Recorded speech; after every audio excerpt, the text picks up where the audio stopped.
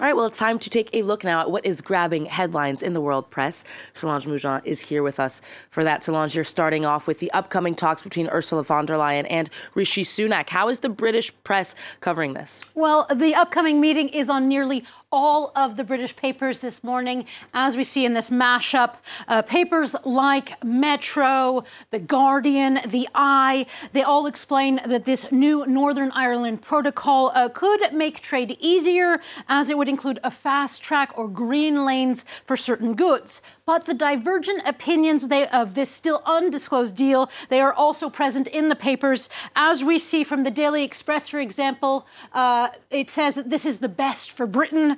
Meanwhile, the Daily Mail, it wonders whether the British Prime Minister can actually sell this to hardliners. Now, Rishi Sunak has pleaded, as the Times tells us, that the EU has made, quote, big, far-reaching concessions, but we don't know yet if MPs will actually be able to vote on parts of the deal, as it's not yet finalized. But as The Guardian notes, Sunak is still facing what it calls an extreme tough political sell to Tory Brexiters, to the DUP, and it's also creating fears of another civil war of sorts among Conservatives.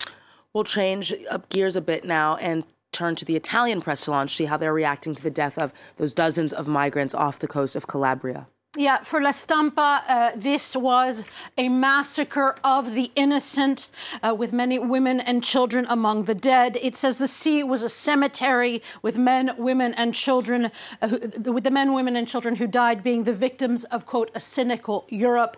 And in this vein, the Italian cartoonist Marlena Nardi and the cartoon movement say Prime Minister Giorgia Meloni's condolences, quote, clash with her careless migratory policies which fine NGOs for rescuing the shipwrecked.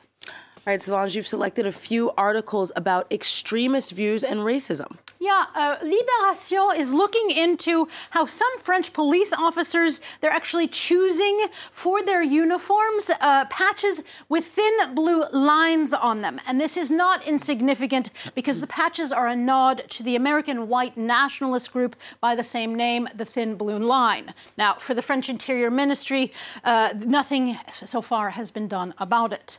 Now, sticking with racist views, USA Today tells us that the cartoonist behind the syndicated Dilbert comic strip, which USA Today used to publish, well, they have dropped him after a racist rant where he called Black Americans a hate group. But unfortunately, the story does not stop there. Elon Musk, Reuters tells us, has weighed in again, saying that it's not the cartoonist, but the U.S. media, which is racist. He says it is racist against white people. All right, finally, Solange, you're looking at some press coverage of artificial intelligence. Yeah, the Washington Post tells us there is a hot new job in the tech world, or a person who prompts AI systems like ChatGPT to produce the exact results that are desired. And being an AI whisperer, as it's called, is actually pretty lucrative. One might have been useful for a group of knitters and crocheters. The Guardian tells us how TikTok users are increasingly asking ChatGPT to create, and things like it, to create knitting and crochet patterns. Two very mixed results. A request for a toothed whale or a narwhal was, quote, a monstrosity or a weird mix of accurate and very, very wrong.